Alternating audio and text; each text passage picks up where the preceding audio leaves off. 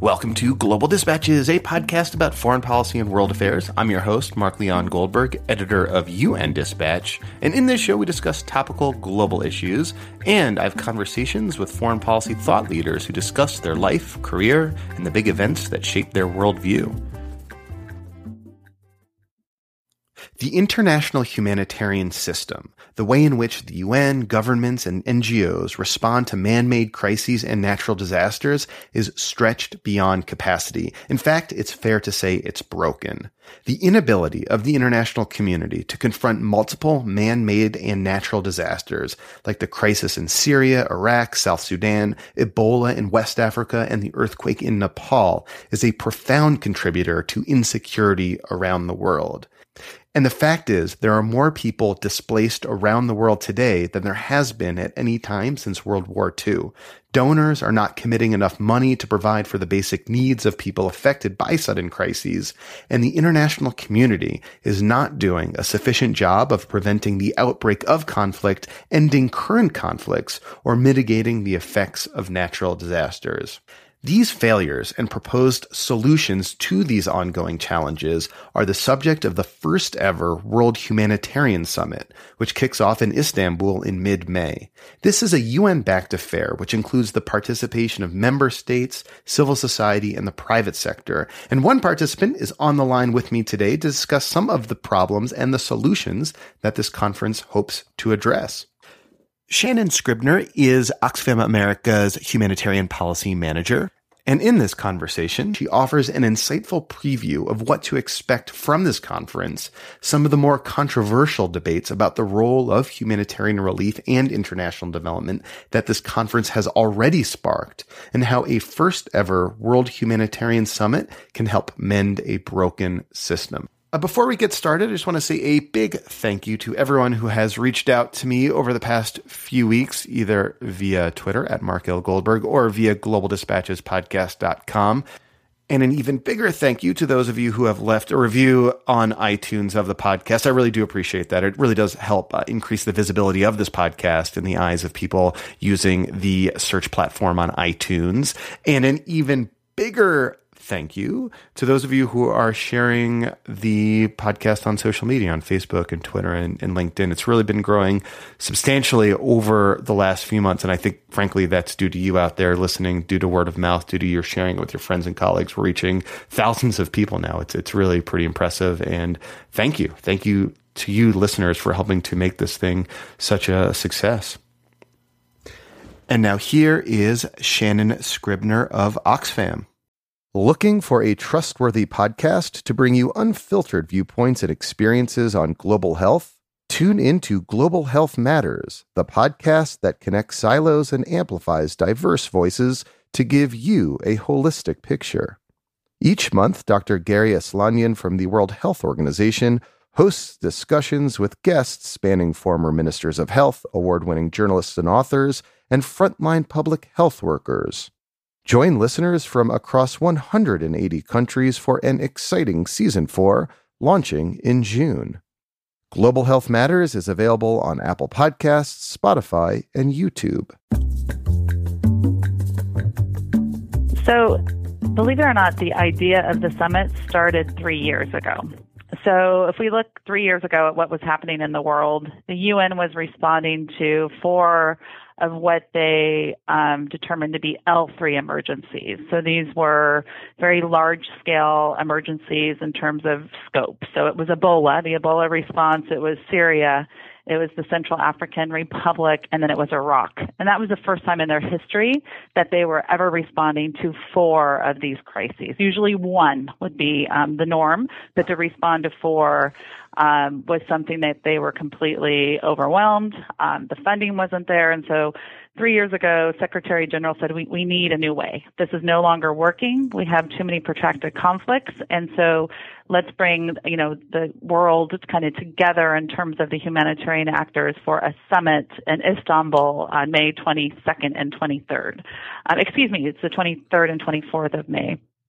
So 3 years ago, there were these consultations that happened, and it was humongous. So they interviewed about 23,000 people, or consulted and interviewed about 23,000 people, in 153 countries. And this was online, but it was also face-to-face consultations. And these were like NGOs, but also government ministers and civil society and all that? Exactly. So it was UN member states like the U.S. government and the UK government, and then it was multilateral organizations like the UNICEF or UNOCHA, which is the United Nations. They do the humanitarian assistance operations for the UN, and it was NGOs like Oxfam, civil society organizations, the private sector, but also people who were affected by humanitarian crises as well. So that's really important because we actually had people who were at the end of what was happening to them in terms of conflict or natural disasters, also speaking in these consultations that happened over the last 3 years. And so what was the UN trying to accomplish with these consultations? What information were they trying to gather? So they were trying to get as much feedback as they could, which obviously they got a lot of feedback in terms of what needs to change in this system. Why are we so overwhelmed? Why are we underfunded? Are we reaching people in need? What can we do better? And so they really took these, 153 countries where they had these discussions either online or in person, the 23,000 people that they talked to, and they did this huge synthesis report. It was, I think, about 84 pages long, and it tried to bring everything together according to these are the themes that we're hearing over and over again. And so they started with this huge report that they called the synthesis report. And then on February 2nd, actually, the Secretary General took that synthesis report and narrowed it down to a 62-page document that was entitled One Humanity, Shared Responsibility. And that is the core document for this summit, where we're supposed to look at that document and the core commitments in it and come up with a better way forward. So what are some of the highlights of that Secretary General report? And I should say that the process that you describe of large consultations generating a synthesis report is sort of like standard UN procedure these days, but it's still kind of remarkable that they're able to pull something like this off. But what does this Ban Ki-moon Secretary General's summary of the synthesis report say? Like, what are the big takeaways? Right. So there are 5 core responsibilities that are outlined in this report for all stakeholders that are attending the summit to consider and to come with strong commitments about how you're going to uphold these 5 core responsibilities. And the first one is on political leadership to prevent and end conflicts. And this is really for member states. So that is, how do we end these protracted conflicts that are creating so many displaced people and so many people living as refugees? The second one is on upholding the norms that safeguard humanity. And this is really about international humanitarian law and human rights law. And it's about the number of conflicts that we're seeing today where people aren't upholding international human rights and humanitarian law, and people aren't being accountable for that. So this is barrel bombs in Syria. This is what's happening in Yemen with the Saudi Arabia coalition bombing certain areas that are impacting civilians. This is, the MSF hospital in Afghanistan that was hit in Kunduz in Afghanistan by the U.S. military. And so what's the accountability when that happens? And so this is a big issue going into the summit as well. The third is on leaving no one behind. And this is really dealing with the 60 million people today that are living as refugees or have been displaced within their own country. Those are the people that are being left behind. They're not going to be able to be part of the Sustainable Development Goals or have that access to education or a job because their lives have been stopped. They're living as a refugee or they're displaced within their own country and their lives have literally come to a standstill. And then the fourth is on changing people's lives. And it's about delivering how we can, deliver aid better and need. And this is really about localization of aid, which is a big topic going into the humanitarian summit, so that first responders or local actors, whether it's a national government or a local NGO or a national non-government organization, even the private sector, they're saying we are being left out here. You're bypassing us. You're in our country, and you are not supporting us, building our capacity, and working with us. And that also will deal with development and humanitarian divide, where development actors are doing one thing and humanitarian actors are doing something separate and bringing those together. And then the last one is about investing in humanity. And that is really about how are we going to fund all of this? How are we going to fund this new approach? How can we bring more funding into the system? And how can that funding be more efficient? I mean, in a way, the priorities described sort of can fit under like the heading of like how to, another UN conference to save the world. Like, what are the concrete outcomes that you expect in each of these areas? I mean, saying something like strengthening, the rule of international humanitarian law that says you can't bomb MSF hospitals. I mean, how does that translate into policy proposals generated at this conference or in the run-up to this conference in sort of meaningful ways that can be adopted by member states? That's an excellent question, and there's a plan for that, but how it actually works at the end of the day remains to be seen. So what they have done at the World Humanitarian Summit, and just to say, and maybe we've already said this, but this is the first time we've ever had a World Humanitarian Summit. So there's no example. There's nothing that we've done before. We've had the UN, conferences. We've had G20s, G8 conferences, but we haven't had a World Humanitarian Summit. So first time we've ever done this. But what they've done is they've set up, so the United Nations is setting up 7 roundtables. And at these 7 roundtables that correspond with those 5 core commitments, but there's one on women and girls, which is an additional point here. And then they've separated the changing people's lives into dealing with natural disasters and climate change, and then a separate standing one on delivering aid to in need. So sorry, they have these 7 roundtables. The idea is that if you get invited to be on a roundtable, and there'll be about 50 to 70 people, you come to that roundtable reading the document for each one of these roundtables that already has proposed commitments. If you come to this roundtable, we want you to make commitments along the lines of how you're going to uphold IHL, how you're going to make sure people can be accountable when they don't hold up IHL, how you're going to IHL, make I should say, is international humanitarian law, like the laws of war. Yes. And how are you going to make sure that if someone is living as a refugee for 17 years in a refugee camp, they actually have access to get a job? They can actually have a livelihood. So people are expected to come to these roundtables with commitments. So proposed commitments, answering how they're going to actually change, and then those commitments are all going to be captured in kind of a final commitments to action report. Okay. It becomes a little more complicated, though, after that. Like, once you have these commitments and you have a summary of those commitments, what do we do then? And there's a few ways forward, but a lot of it is very murky right now about taking that forward. So one of the big themes that Ban Ki-moon has been pressing is to, kind of close the divide between the humanitarian response sector and the development sector. And you alluded to this before.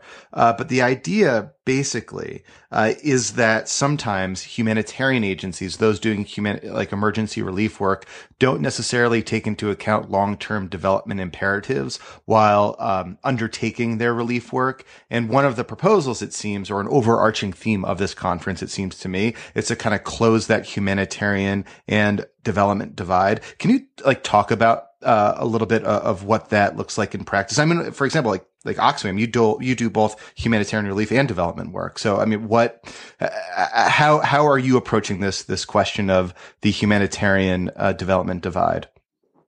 Yep. So, the way you set it up is exactly right. So humanitarian actors, when they're responding, they should also be looking at recovery, thinking about the next time that crisis will hit, whether it's a conflict or maybe it's a natural disaster. So what can they do in their response in order to ensure communities maybe have the resilience to be able to sustain the next shock that's going to hit them?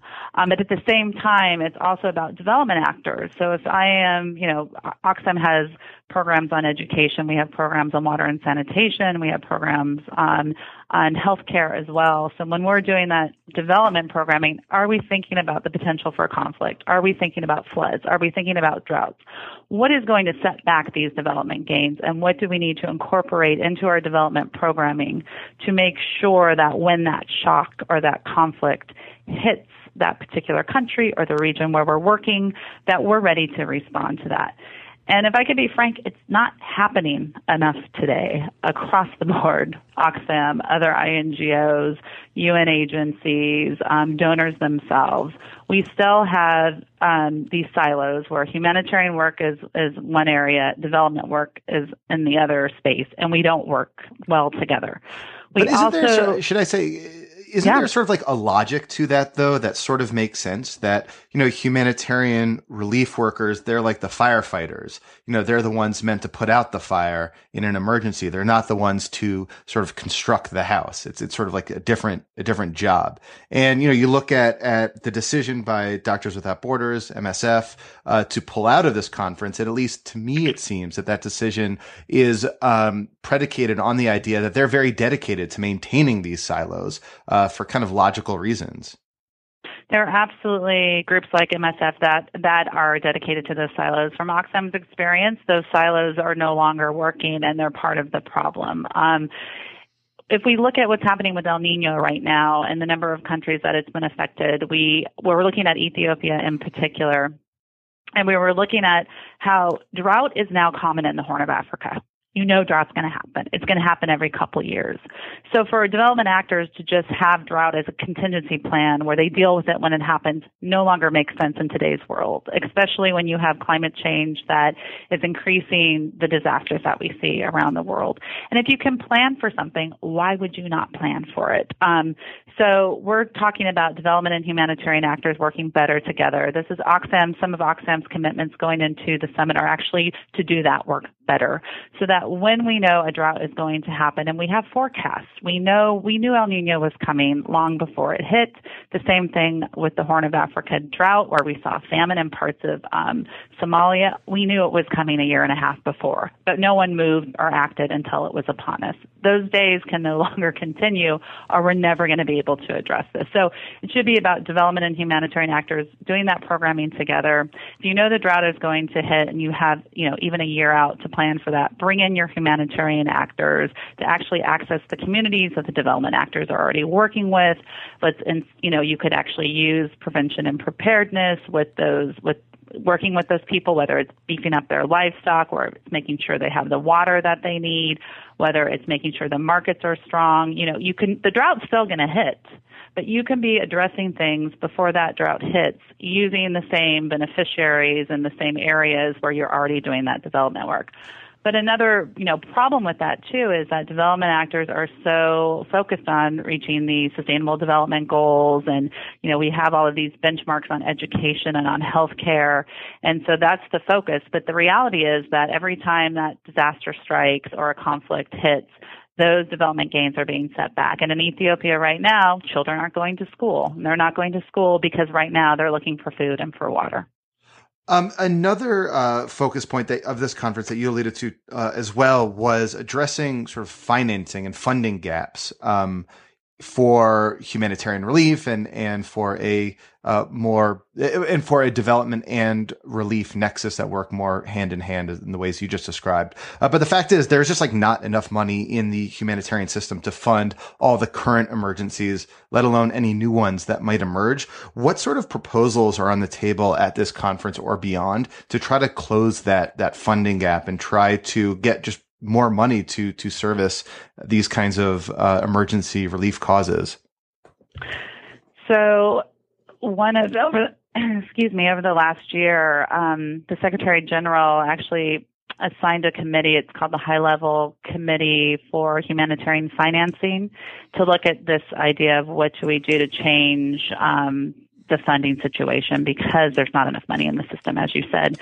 So this was a high-level panel that got together and put out a document that everyone is referring to as the Graham Bargain. And the Graham Bargain is about how are we going to finance this? And so there are different recommendations. These are all recommendations at this point. So things along the lines of reorienting official development assistance towards the reduction and prevention of situations of fragility. So using development funding to not just do health, education, agriculture, but to look at some of the things we were just talking about in terms of drought or even fragile states or potential conflict.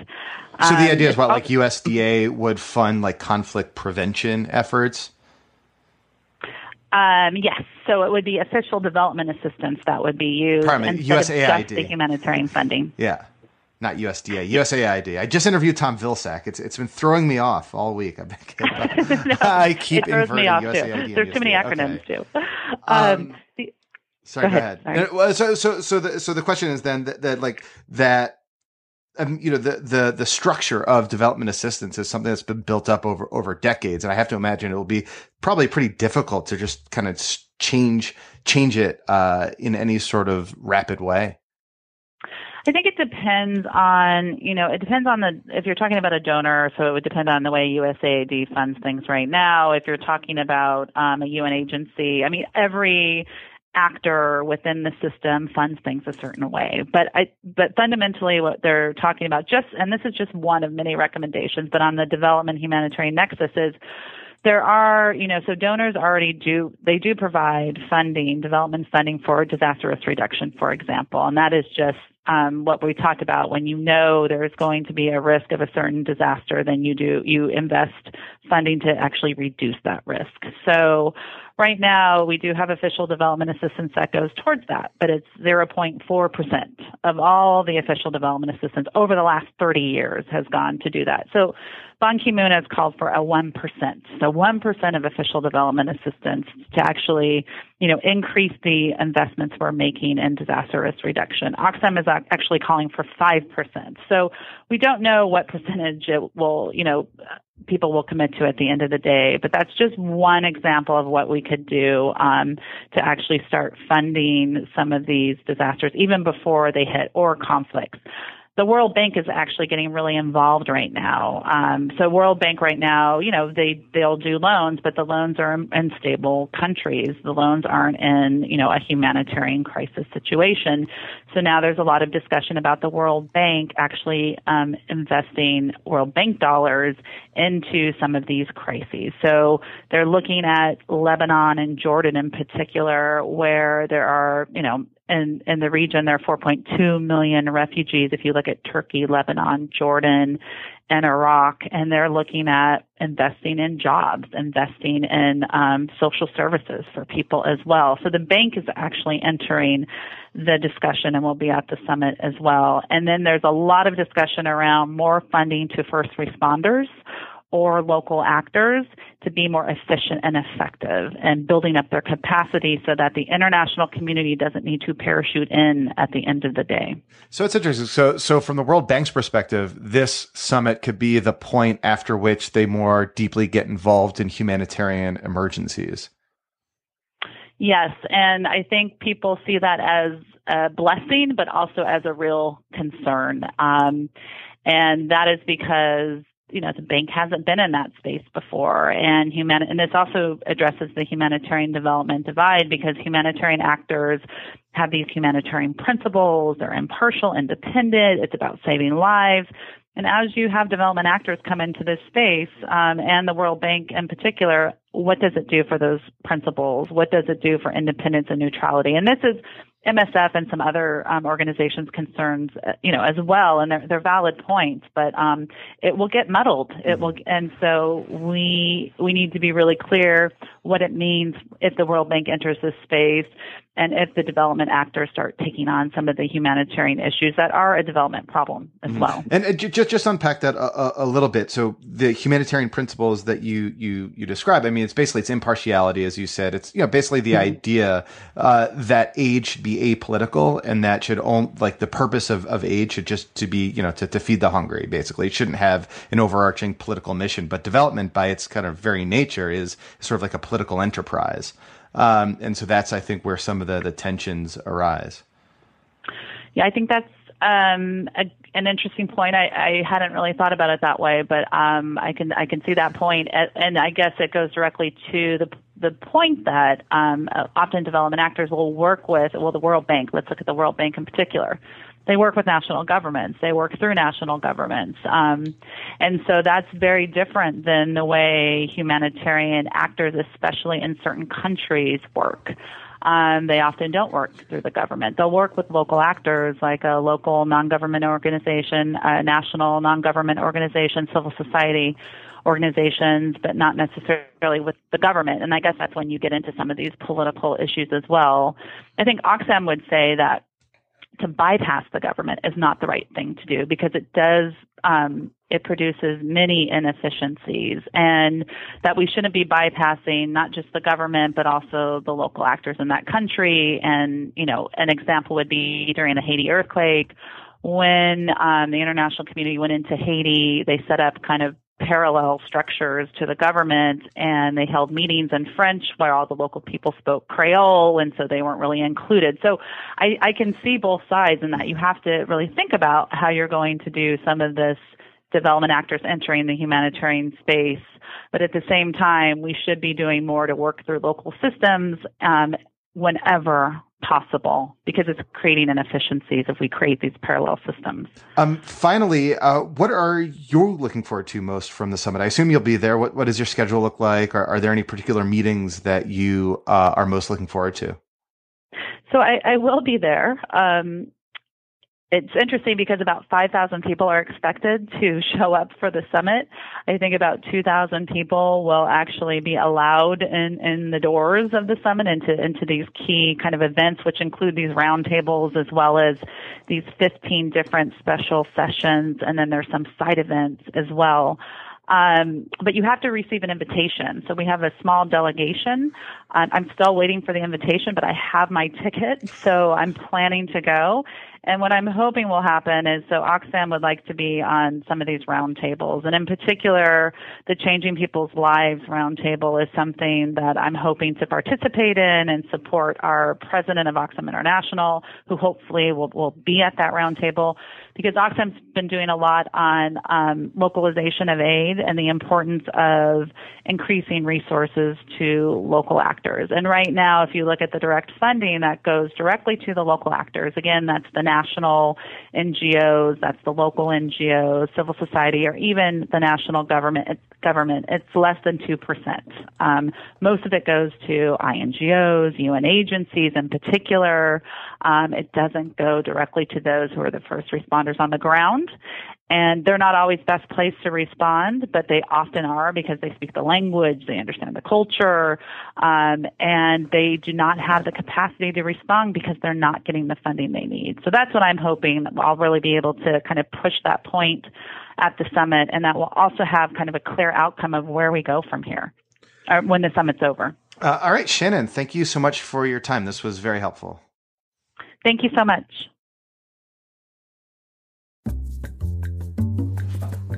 Alrighty, thank you all for listening, and looking forward to seeing how this conference shakes out and the real outcomes that result from it. I think I mentioned this before, but if you out there if you're listening to this and you are with an organization or an entity that you think might benefit from reaching a podcast audience, this podcast audience, do get in touch with me via the website about advertising opportunities. We have some advertising scheduled over the summer. We have some open slots. So if you're interested, send your email my way, and I'll let you know about our rates and let you know about how podcast advertising works. All right. Thanks so much. We'll see you. Bye.